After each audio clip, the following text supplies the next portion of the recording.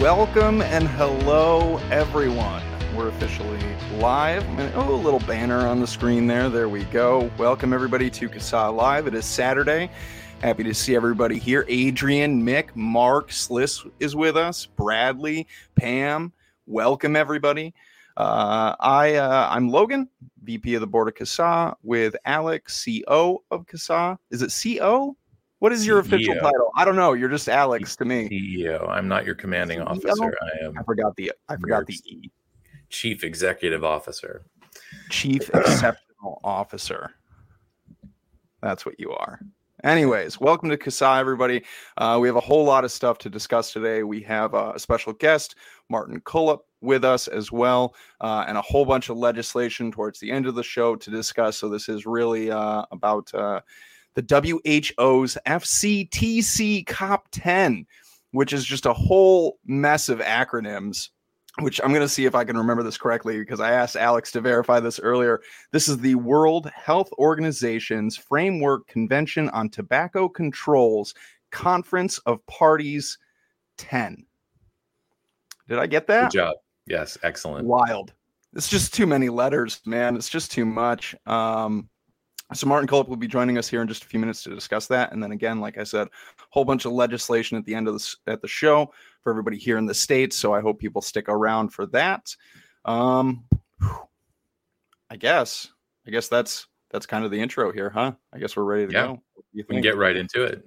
We can get right into it because our guest does not have a lot of time and has been gracious enough to join us. So we're going to roll that beautiful bean footage and get right into it today.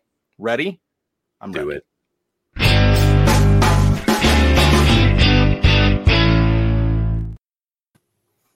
Welcome, Martin. Thank you for joining us today. I'm honored to be here. Thanks for inviting me. So, folks, who special guest for today is Martin Cullip, a tax, also a writer, contributor, tobacco harm reduction advocate, and you were the head of the International. Oh man, I totally bungled your introduction. What is it you do at the Taxpayers Protection Alliance? I work with Lizzie Stroud and Skip Murray in the Consumer Center, International Fellow. Yeah, that's right. That's it. That was the word, fellow. That was what I was missing. Well, thank you for taking time out of your Saturday to join us, and we'll get right into this. First of all, I know we've got some international viewers here, but for our folks in the United States, what is the Framework Convention on Tobacco Control, and why should America care about it? Right, good question. The FCTC is a treaty. I regularly have to emphasize this because there are a lot of people who think the FCTC is a bunch of people, which it isn't. It's actually just a treaty. So it's a document, if you like. It was first negotiated in 2003 and put into practice in 2005, and it's got currently 182 signatories, which are parties, and the parties are basically national governments. So it's a very large global treaty. It's overseen by a bunch of people, which is the FCTC Secretariat, which is, I think there are about 27, 28 people in an office, basically just working 9 to 5, administering the treaty itself. And they have biannual meetings. Once every 2 years, they have a meeting. So this is the 10th one, COP10, Conference of the Parties 10. And there is also, I'm telling these kind of as a glossary, really, for what I might be referring to as we get into it, is there's also the FCTC Bureau, which is kind of like a board, like a board of directors.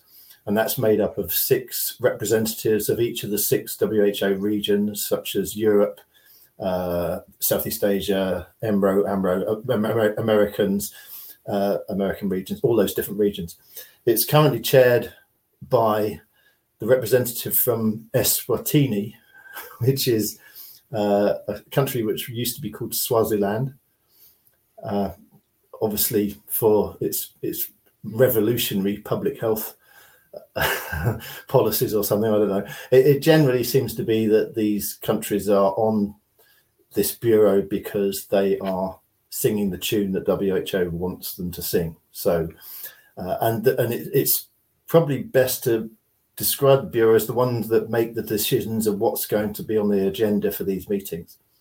The Bureau it liaises with regional coordinators who spread their sort of information to all the regions, and in each country there is someone who's responsible for receiving that information, sending it to the national governments, and then sending the information back to the Bureau of the responses from the government. So they're quite important with the Bureau.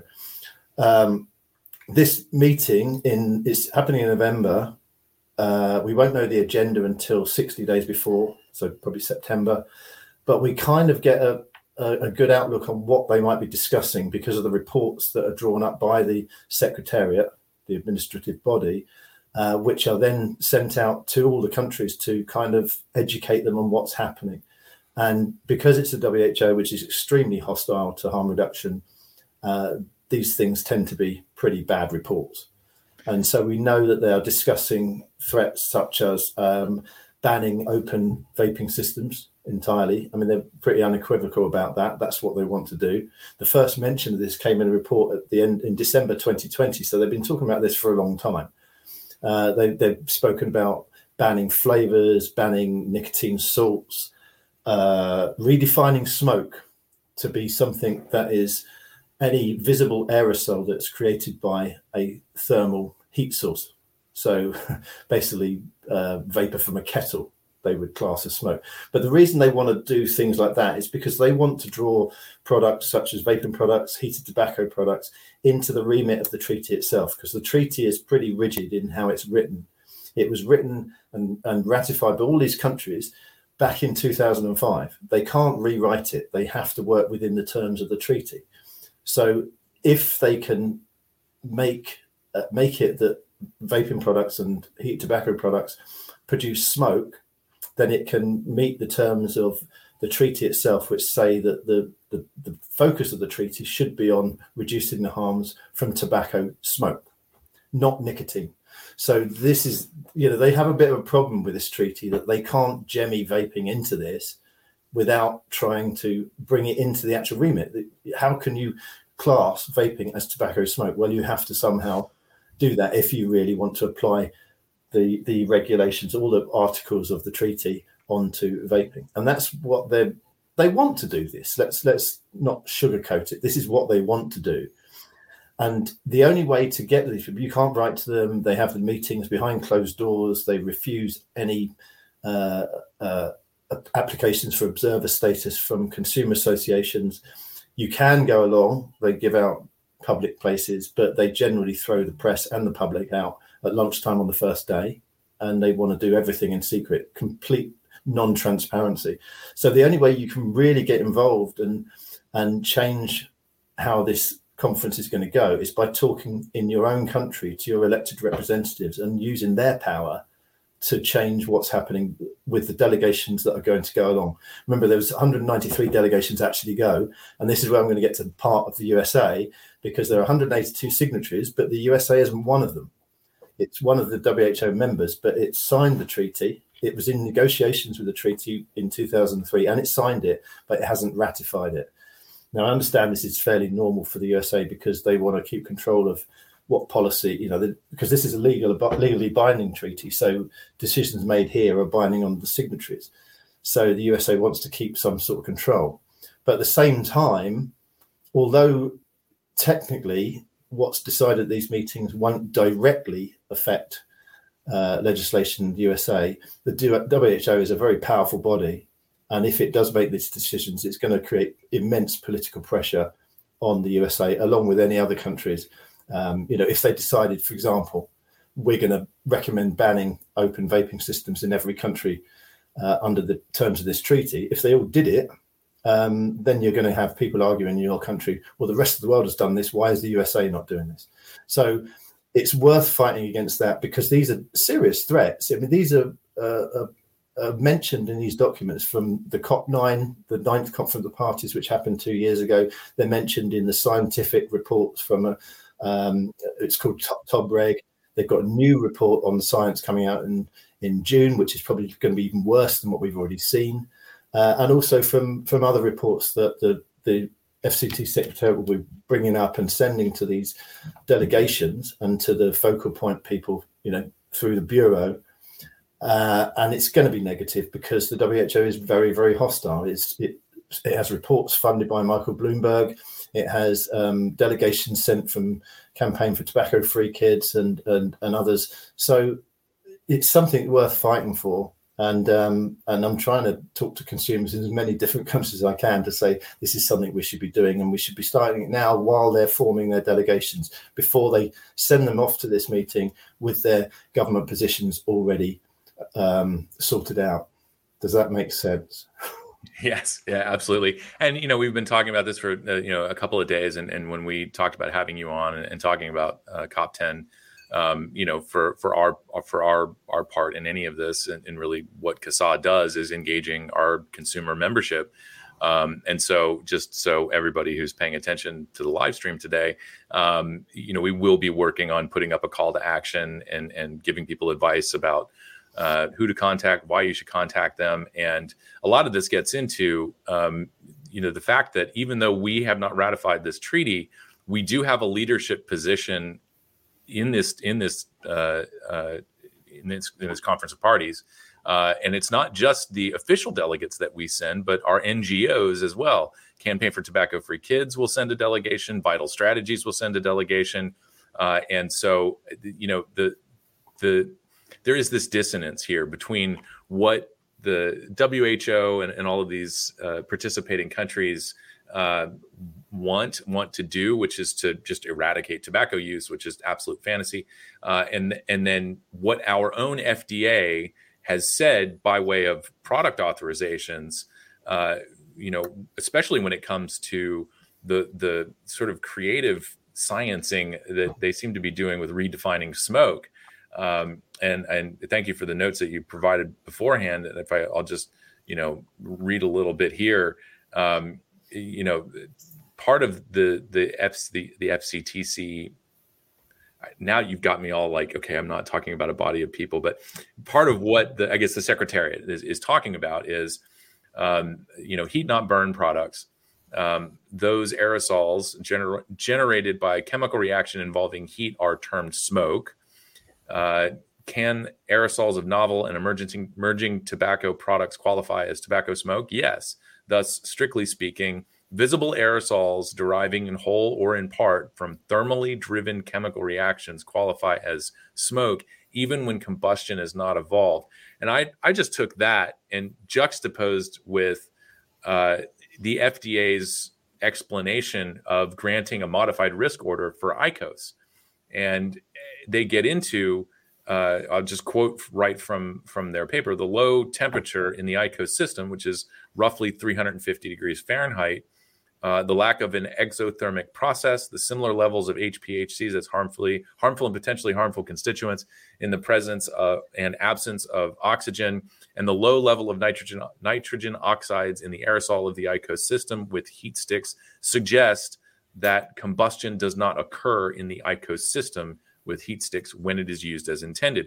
There is, and this is in bold letters in their write-up, there is sufficient evidence to support the following statement: the IQOS system heats tobacco but does not burn it. That's direct from our FDA.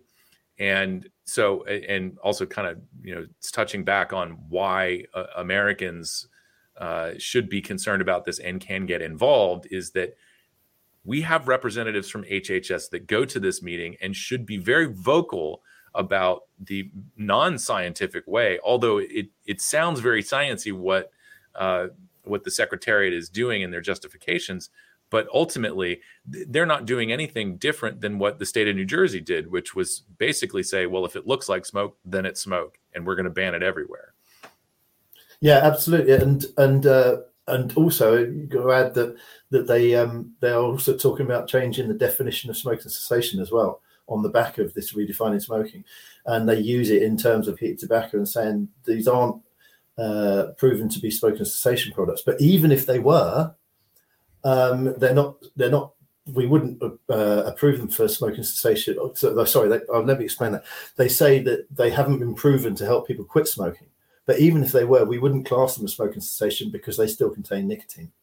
So that's the agenda that they're pushing for, is that they're not looking, as the terms of the treaty say, to fight the harms of tobacco smoke. They're now trying to bring nicotine into the arena and try and go for a nicotine-free world instead of a smoke-free world. So that's kind of the direction of travel that they're aiming at with this meeting. Yeah, and so I think that was another bullet point that you brought up here in the in this kind of notes that we looked at before, and also I think so. There's a couple things here that go hand in hand. They want to restrict or prohibit the use of nicotine salts, and then on top of that, or in addition to that, I guess establish some sort of global product standard where all vapor devices deliver the same dose of nicotine or aerosol or both. I don't what. Yeah, this is talked about a lot. There's a scientist called Thomas Eisenberg who's funded by the FDA, funny enough, and he's written a lot of research about this thing called nicotine flux, and that is where they want to regulate the emissions of vaping products. So they don't want to restrict batteries. They don't want to restrict the levels of nicotine because they think that's a pretty pointless thing to do. Because what part of the reason they want to ban open vaping systems is because we can change the level of wattage in the devices, and we can change the level of nicotine depending on how much nicotine we want. They want to regulate so that you can only get a certain amount of nicotine as the end user. So they call it nicotine flux, and they want to regulate on this basis. So they would basically say any devices would only be allowed to deliver a certain amount of nicotine over a period of time. So that would mean regulating the battery. Well, they'd like to get rid of open systems altogether, but regulating the battery strength, the nicotine strength, I mean, every aspect, so that all products would effectively be the same. They mention in their reports that they'd like to restrict the amount of the puff duration. They'd like to put an interval between puffs, which you can't get around with the device. They want to stop you inhaling the nicotine that you would find personal to you and what works for you, because they want to regulate it and they want to standardize it. That means regulating every aspect of the device, and they call it nicotine flux. And they've all of these reports that I've looked at, they all mention this in many places. There are dozens and dozens of mentions of nicotine flux in a number of different documents. So this is something they really think is a goer. This Thomas Eisenberg has done a lot of research about it. It seems to be something that the WHO is quite excited about, and I'm pretty sure that's going to be debated and discussed at this meeting in November. And I just personally, I looking at what FDA has done, I have to wonder how much help FDA will be in this matter, because essentially all of the products that they've authorized so far come in one nicotine strength.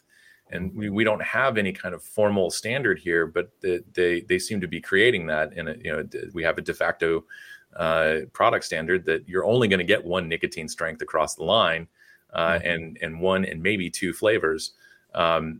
So it's, which I think speaks to one of the reasons why we, above and beyond the fact that we want to retain, the United States wants to retain control of our policies, that we are not a signatory to this because we've already implemented a lot of the things that FCTC is looking to do.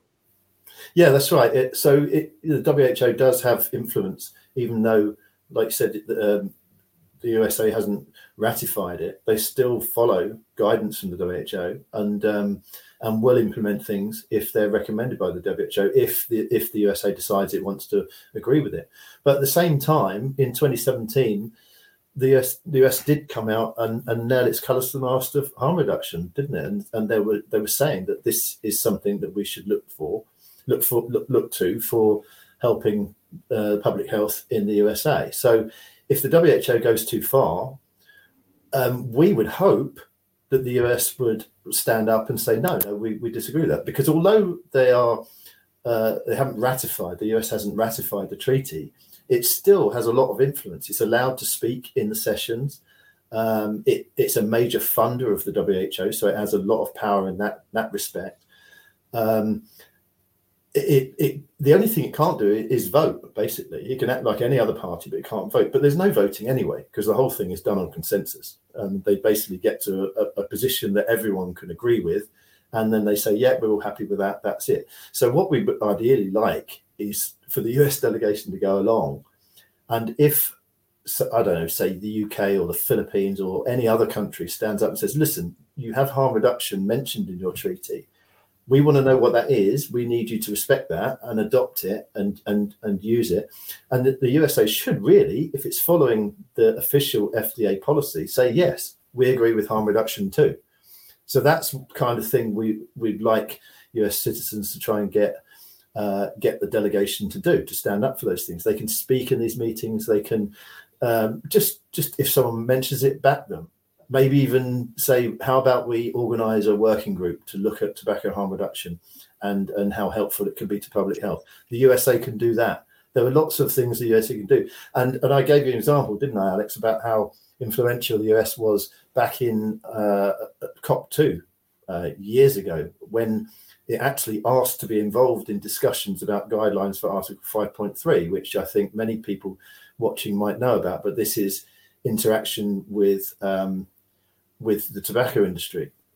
Article 5.3 was extremely restrictive, but the US came in and said, and massively toned it down, significantly toned it down. They were involved in all the meetings to do with developing those guidelines, and it's consistently misapplied now to say that no one can talk to anyone from industry, but that's not the case. What it actually says is that if governments talk to industry, they have to be transparent about it. And the USA were instrumental in making sure that wasn't worse than it was. So they can get involved if they want to, and they're allowed to get involved if they want to. So, what we'd like the delegations to do is in these meetings, they can speak positively about harm reduction. That's because it is official FDA policy. Back any requests to ensure that harm reduction is acknowledged in these meetings, and speak in support alongside other countries as well. So it shouldn't be too big an ask, really, that as they're not, as they haven't ratified the treaty, the US can say just about whatever it damn well likes. It's unaccountable, and it's very powerful because it's a big funder. When the USA speaks, there's not many going to oppose them, and it could also help influence low income and middle income countries, where they take a lot of guidance from the WHO. A big country like the USA coming out and saying something in favour of harm reduction can really help to influence some of these smaller countries to think, maybe we should look at this. So it's a very important country, even though you're not actually officially ratified the treaty. Yeah, I mean, it seems like the easiest thing for us to do. All we have to do is point to things that FDA has already said.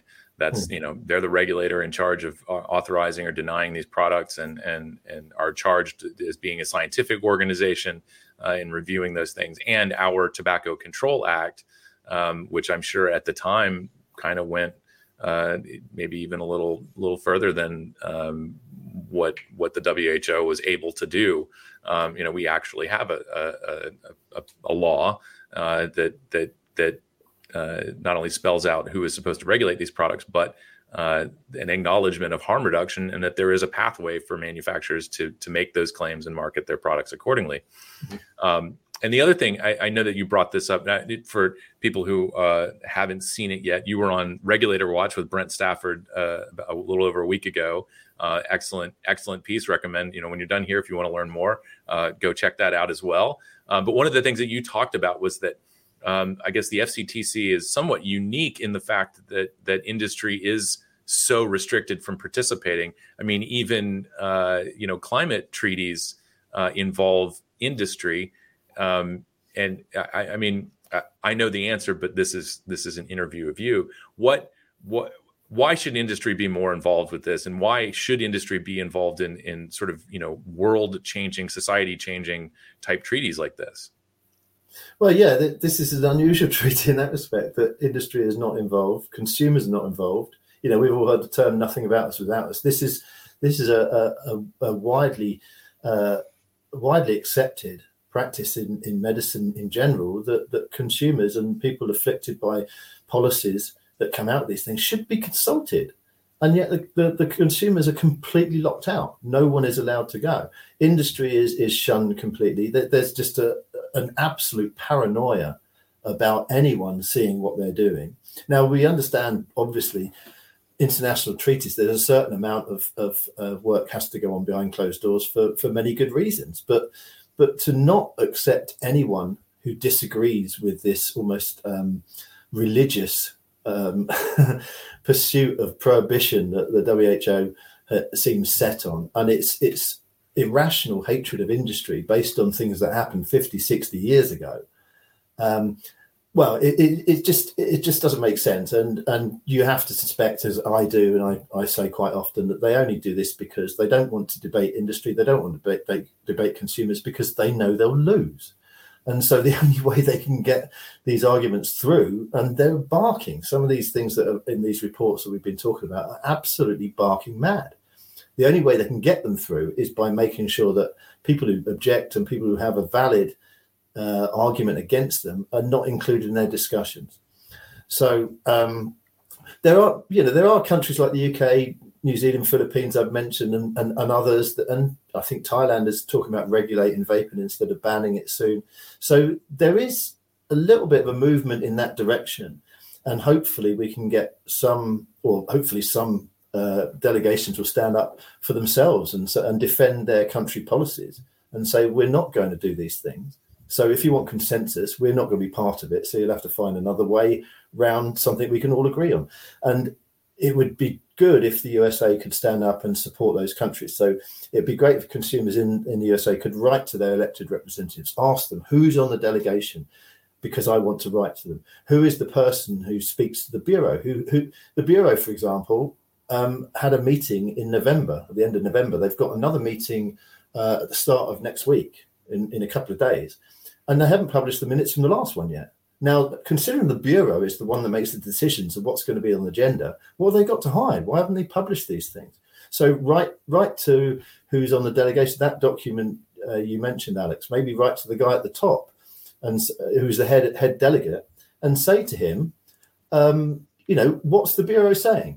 What is likely to be on the agenda? What is up for discussion in this meeting that's happening on Monday? We don't know. And we should know. If we're not allowed to go, we should at least know what they're talking about, what's likely to be on the agenda. And so we can write to our elected representatives in any country you're in and say, we disagree with this and we want you to stand up for us when you go to the meeting. So please send someone who knows about harm reduction and someone who can have a decent argument against this. Support your own country's regulation. The UK delegation, you have to go along and say, look, we heavily reliant on vaping for smoking cessation in this country. You must go to this meeting and stand up in the interests of harm reduction, vaping products, because that's your policy. Stand up for it and don't let the WHO get away with these barking ideas. Yeah, and I know that folks watching this may not be able to read the screen, but this is the list of delegates from 2009, I'm sorry, COP9. I'm getting numbers. But we have, we've got folks from the Department of State and CDC, CDC and FDA, Center for Tobacco Products. Someone is represented there, and so I'm sort of working through this list and finding out, best ways to contact, and we do plan on getting an engagement up probably in the next week or two to start getting people going. But before we let you go, and I'll get to the legislative section of this. Might be a good lead into this.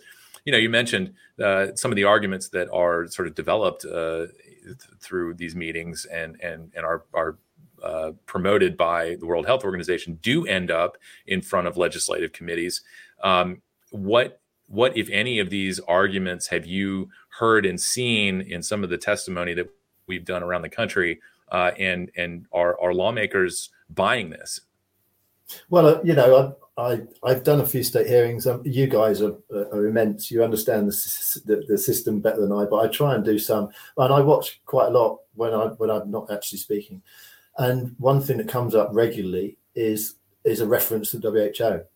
The American Lung Association, the American Cancer Society, Tobacco-Free Kids. They'll all be there, and they will cite the WHO and say the WHO says this about vaping. The WHO says this about flavors and what have you.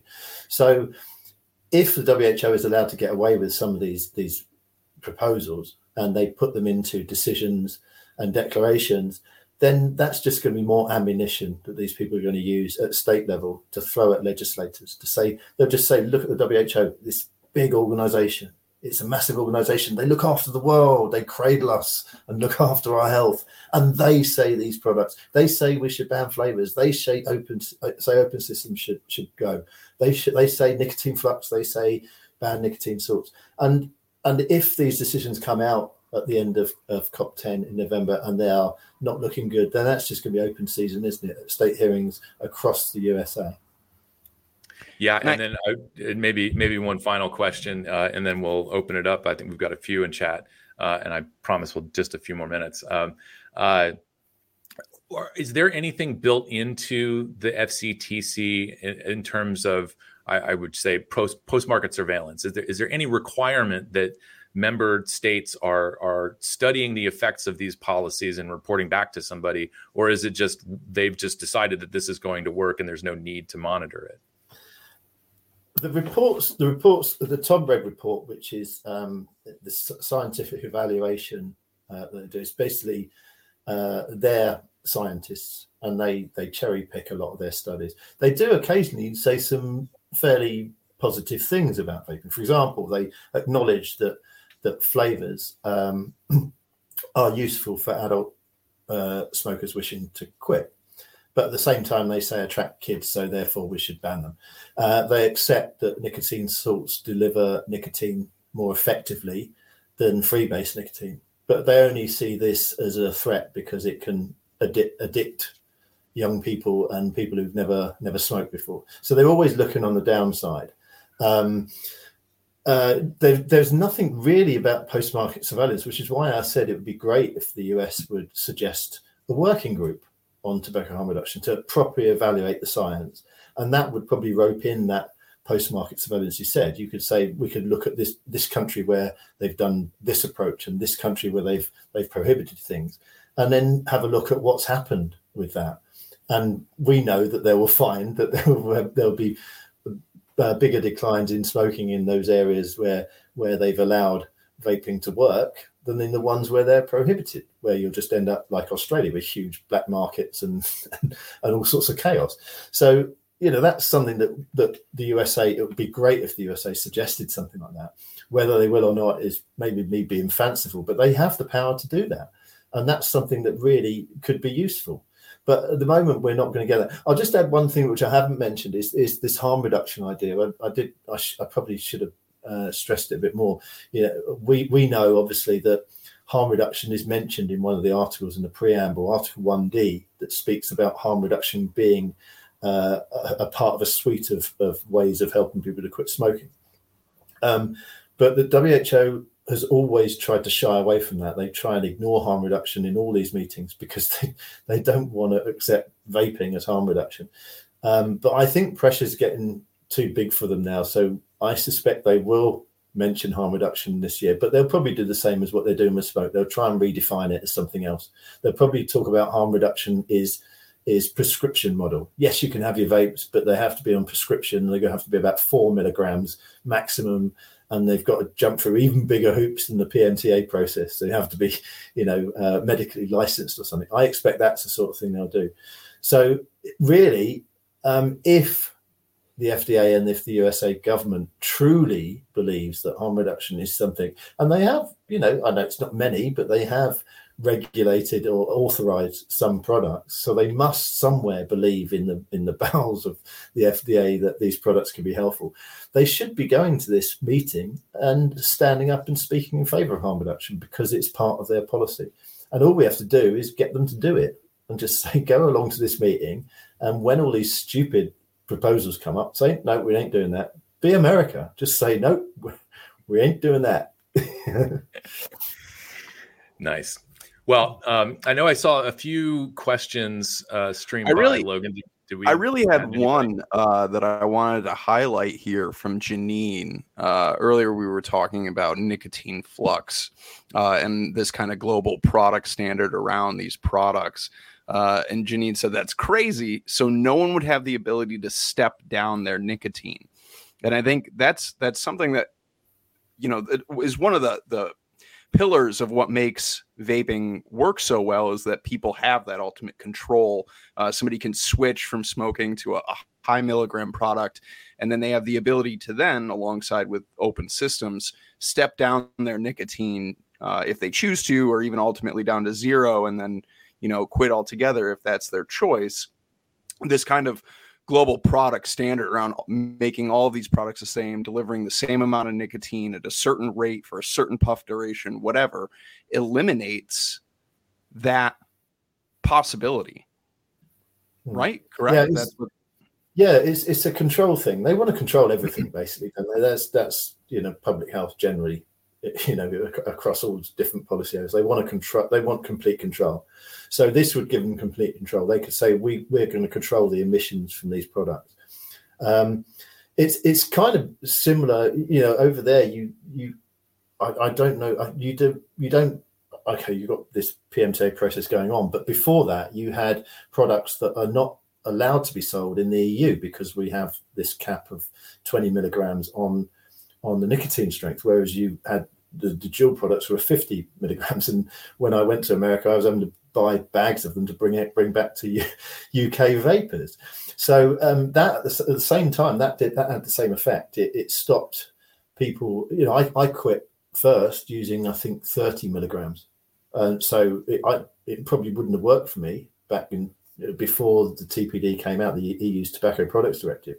And there are a lot of people who vaping doesn't work for now because of that cap. And I'm down to about 16. I don't think I'll go any lower. I quite like my nicotine, but I started after 30. So that nicotine cap will stop many people from starting on something which helps them quit smoking and then dialing it down. But with this, I have to stress, we don't know what the level of emissions will be, but likely it's going to be very precautionary if it's coming from the WHO. Sure. When we were fighting against the TPD originally in 2012, around then, there was this the first thing they wanted to do was reduce the amount of nicotine to 4 milligrams. So 20 milligrams was actually a bit of a result in the long run.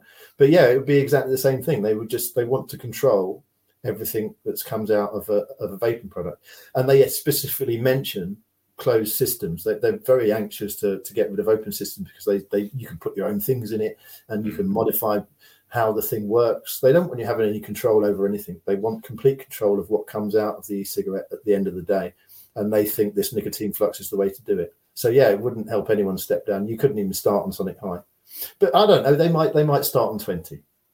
Let's be generous to them, but it's likely to be less than that, isn't it? There's a push. It's a completely different show, but and probably not for the USA. But there's a push at the moment with regulations in Europe to try and force manufacturers to drop that to 15 milligrams, so via taxation.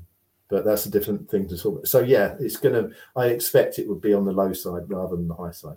Yeah, it seems we've to already be seen, we've seen the nicotine cap bills here in the United States. I think 36 or 35 is kind of where they've landed in a lot of these. I don't know that we've seen any of them pass, but I think there was one in Alaska that came up this week. So certainly already trying to do something similar here in the United States. I say it seems the major components around vaping that seems to be the most appealing, I think, to people who smoke are the things that they're trying to eliminate, outside of sensory things, olfactory, oral fixation, visible, aerosol, whatever. Outside of those things, everything else, the flavors, the adjustability, customization, nicotine strengths, those things that are really the pillars of what make these products so appealing and satisfying to people. Those are the things that have to go. That's what's unacceptable. One of the other comments, and I just wanted to thank Christy for this. We were talking about the delegates going, and Christy said, send Logan. No, don't send me. There are people far better equipped to do this than me. I would love to go and be a fly on the wall for all of this, but other than that, no, but thank you. You could ask, what I think Nancy Lucas down in Southeast Asia is asking is you can any delegation can have as many members. I think Philippines last year had 51 people went there. Wow. Some have 2 or 3, some have lots, but they can choose. Each government can choose who wants on the delegation. They could have a consumer on there, which Nancy is asking for, but at least have someone who's an expert in harm reduction on it. So that could be included. I mean, look, I'll throw my hat in. Don't just send bureaucrats.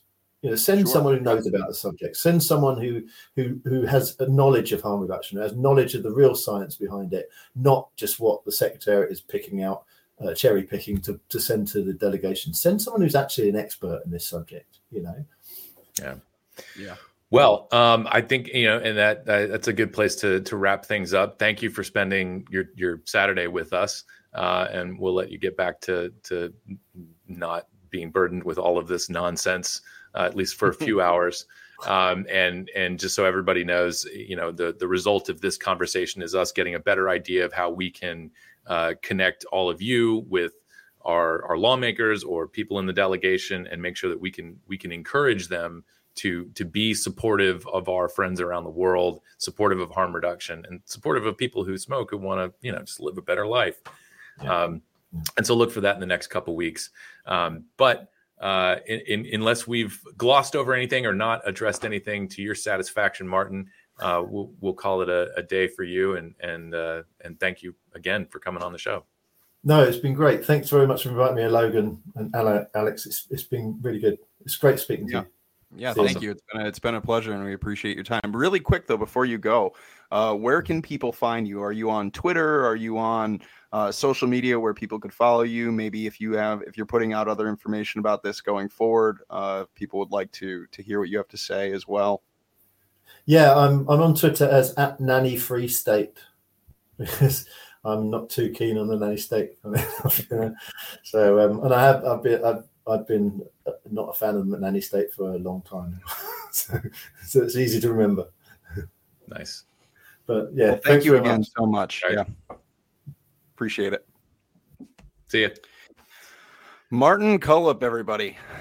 Yeah, wow, COP10. Yep. What a joy. The World Health Organization's Framework Convention on Tobacco Controls Conference of Parties 10. There we go. There you go. Wild stuff. And it really is. It's all about control, I think, is at the end of the day. So Martin Cullip, at Nanny Free State is the perfect person to have on to discuss all of this. Now, Alex, we have a whole mess of things happening here. We do. Are you ready for it? I'm ready. I have more bean footage. Do the beans. Roll it.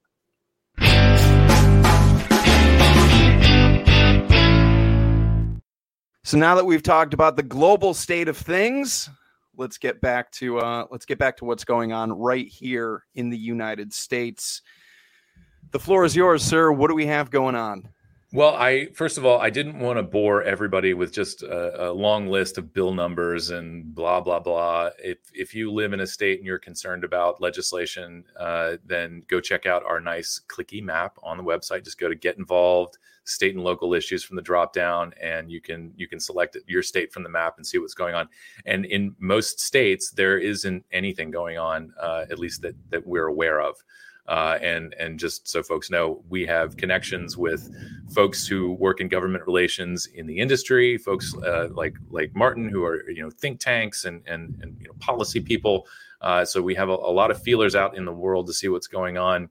And even with that, sometimes things slip through the cracks. We do our best. But if you do want to find out what's going on, definitely check out the website.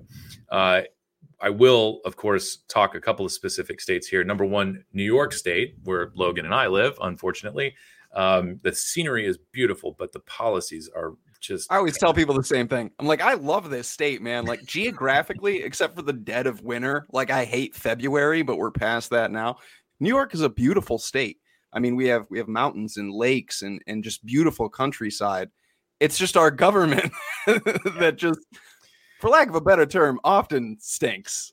Yeah. Albany could probably use a bit of a makeover. So what we have going on here is the state budget is due on April 1st. And just like what we saw in 2020, there is an anti-tobacco harm reduction language as a section. It's Part O in the bills. There's an Assembly and a Senate version.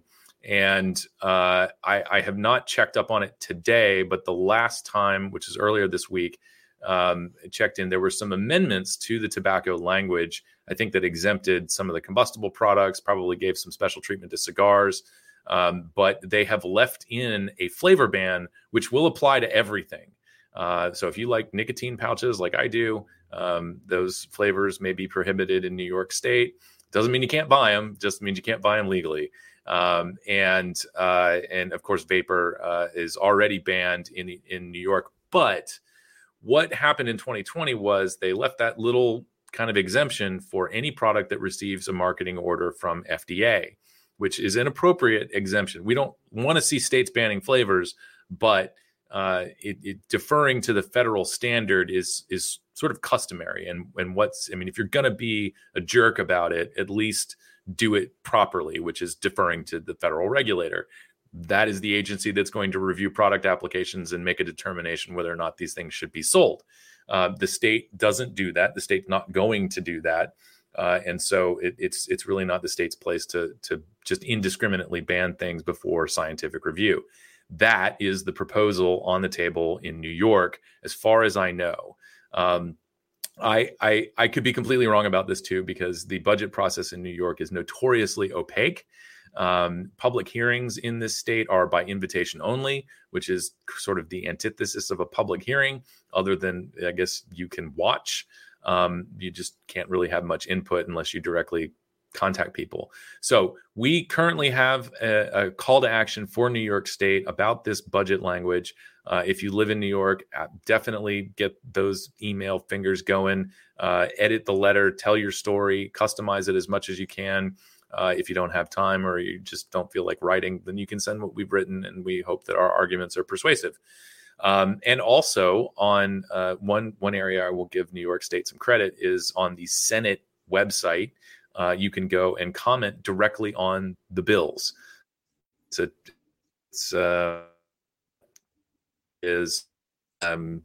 Websites and section of newspaper articles. You broke up there for a second. I don't know if it's me or if it's your connection, but would you mind just repeating that last like 2 sentences? Sure. There is a chat feature, basically a comment chat feature underneath every piece of legislation on the New York State's Senate website. So all the bill information is on our call to action for New York. And of course, the filling out the form and just sending your message to lawmakers is there too. But we are in the last, I think we have less than a week left. I can't really do. Yeah. So Saturday, this coming Saturday, New York State's budget is due. And there is some very threatening anti-harm reduction language in the budget. Around the country here, I'll start with the good news. Actually, the rest of this is kind of good news. We saw bills in Idaho, a vapor tax, where I saw some actually very compelling testimony from a lawmaker on the side of the aisle that we regard as hostile to all of this. In which he told a story about his high school students on sports teams. He's a coach, and when he started, he noticed that a lot of his athletes were struggling, and their performance was notably lower or less than it could be because they were smoking cigarettes. Fast forward to the mid 2010s when the youth vaping epidemic exploded.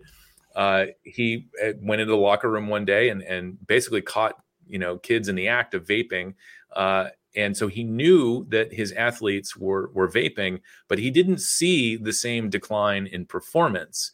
And so just that one kind of experience showed him that vaping was not nearly as harmful as smoking. I was honestly astonished to hear a lawmaker from the dais in a committee hearing sharing this story, because the narrative that we are being pressured to accept is that there is no harm reduction for kids, which is total nonsense, and I think ultimately counterproductive. And yes, as Mick has written in the chat, what youth epidemic which just never really happened. We had an increase in use, but epidemic really isn't the word that you would choose for that. So that was a really good bit of testimony to hear. And I will I'm flipping back and forth on what I'm supposed to be talking about here, but I did just notice from my list, Minnesota is another place that we're keeping an eye on. The good news is that the bill that contained a flavor ban didn't go anywhere, but there is still a risk that, like New York, similar language ends up in an omnibus must-pass budget bill, which is much more difficult to get involved in and get those things removed. So New York and Minnesota Minnesota is a maybe looking at budget threats. New York definitely. And so that's the sort of lukewarm good news out of Minnesota. The rest here, we have seen in Maryland and Connecticut, flavor ban bills have gone down. I think Maryland, the bill kind of died quietly. There's no official note anywhere on the bill that it's dead. But as far as I know, it didn't make the crossover deadline, which is going from one house to the other. It's not scheduled for any hearings, and so it appears as though SB 259 in Maryland is done for the year. But like anywhere else, the rules seem to be malleable, and some of this stuff may come back. The other win, which was kind of an early win, was in Connecticut. The flavor ban there was shot down pretty quickly. And what was that? HB 6488. So February 1st is when it had a hearing, and it hasn't really moved since then. And I think it is done for the year. The other things, some of the threats we're also watching. I know that Vermont has a flavor ban, and I don't have a call to action up for this unless I had it up very early. But there is movement in Vermont. I think we saw some people testified or spoke to the committee on that this week. So no substantive update there other than Vermont is looking at a flavor ban. Hawaii is notoriously difficult to track because every bill seems to get like a dozen committee hearings before it gets to the floor. But we had a flavor ban and a tax in Hawaii. And one of the interesting things that was done to both of those bills was they moved the effective date to the year 3000, which is apparently not just a sketch on the Conan O'Brien show. It is a legitimate effective date when you want to keep the conversation going. So that's what was done in Hawaii. But at the same time, the sort of stopping the forward progress of those bills means that that now things have shifted. And so trying to get a handle on what's going on in Hawaii, if you live in Hawaii, look for updates on your calls to action. There is a wholesale tax, and I believe there is still a flavor ban proposal, but the bill numbers have changed. And again, it's very difficult to just get a hold of legislation in Hawaii because of how many different committees things go to and how many changes can happen along the way. So I'm fairly certain that I'm leaving things out, but I did want to at least end on my observation of what we've seen in committee hearings around the country this year.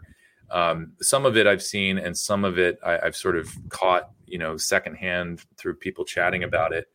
And that is, the longer we still have access to these products. The longer that people can go out and find alternatives to smoking, be it nicotine pouches, snus, smokeless tobacco, or vaping, and of course, most commonly vaping, the more data we're getting about how people are quitting smoking and improving their lives, and how this is an effective way. This needs to be an effective strategy to improving public health. So the more that we are learning about this, the more that gets published in journals, the more ridiculous the arguments sound coming from Campaign for Tobacco-Free Kids, Truth Initiative, and the body parts groups. I know that, as an observer, I'm biased because of my experience and because this is my job, but you just kind of have to put yourself in the position of lawmakers sitting on the committee and listening to the conflicting information and the very obvious, the contradictions that these groups are presenting. When you do have an FDA that has authorized products that are marketing these products as appropriate for the protection of public health by the FDA standard, which is mandated by Congress, it's really hard for all of these arguments to continue to hold up. And I think lawmakers are getting hip to this. And one of the things that I like to say is that, just as all of us know someone who has died early because of smoking, more and more people know somebody who quit smoking and switched to vaping or some other smoke-free product. So this has been, honestly, like it is the most grassrootsy, low budget strategy that we've all had all along, whether you're talking about the industry, trade groups, or groups like CASA, some of the other groups that haven't lasted as long. The strategy has always been make this issue bigger, too big to fail in a way that you can't put the toothpaste back in the tube. Too many people are using these products the way that they're really intended, and along those lines, we're really just buying more time, and whether that was pushing back deadlines or just keeping the products moderately legal enough so more and more people can switch.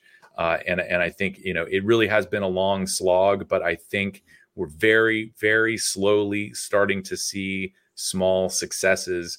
And I just want to, first of all, say thank you to all of our members who've ever participated in any of our calls to action. If you've ever shown up at a hearing, if you've ever written an email or made a phone call, thank you for participating. It absolutely makes a difference. It's so small and incremental. You can't be faulted for missing it, but I think it is happening, and we just got to stick it out a little bit longer. Keep grinding it out, and at some point we're going to get policies that actually do benefit people. So that's my rosy, rainbow-esque take on the legislative rundown this week. I hope I don't get completely slammed down next week and somebody passes something horrible. But for now, I think, overall it's working. Everything that we've been doing for more than 10 years, I think, is starting to pay off. And hopefully sooner than later, we'll get what we need. So with that. Yeah, no, you're right, man. It's incremental. It's grassroots as fuck, and I'm gonna get yelled at by Julie for dropping the F-bomb. I know it, but that's it. That's what CASA is. That's what we all are. It's nothing about us without us. It's an each one teach one process. As we go through the years, like you said, we all knew somebody, who's passed away from smoking. I've had multiple grandparents go, and now most of us, I think, know somebody or maybe work with somebody, friends with somebody, family with somebody who's quit smoking with this. And it's all that real world evidence accumulation that really makes people kind of question, lawmakers included, what they're hearing on, a truth commercial or something like that. I have people that I work with that when I first started vaping told me this thing is going to kill me. And now I'm going on 6 years and they're more and more curious about quitting smoking themselves with these products. And that's what it takes. It's that real world evidence of seeing somebody. Oh, wait, you didn't drop down dead. You don't need a double lung transplant. You didn't get popcorn lung, all of these things. No, I just quit smoking, man. That's it, you know, and it really is truly, you know, that long slog. You're right, but we're getting there. We are getting there. Yeah. You can't run from the evidence forever. That's the bottom line. So. Yeah. With that, I guess it's spiel time. Thank you, everybody, for joining us today. And thank you for everybody in the replay crew who's going to be tuning in, who just watched all of this. Thank you to everybody out there. I guess first off, if you're not a member of CASA, you're doing everything wrong. Head over to CASA.org and sign up to become a member today. I'm sure everybody in this chat right now is currently a member of CASA, so thank you. But if you're not, it's free. Go sign up. We promise to not fill your emails every day, just what you need to know, when you need to know it, and how to get involved.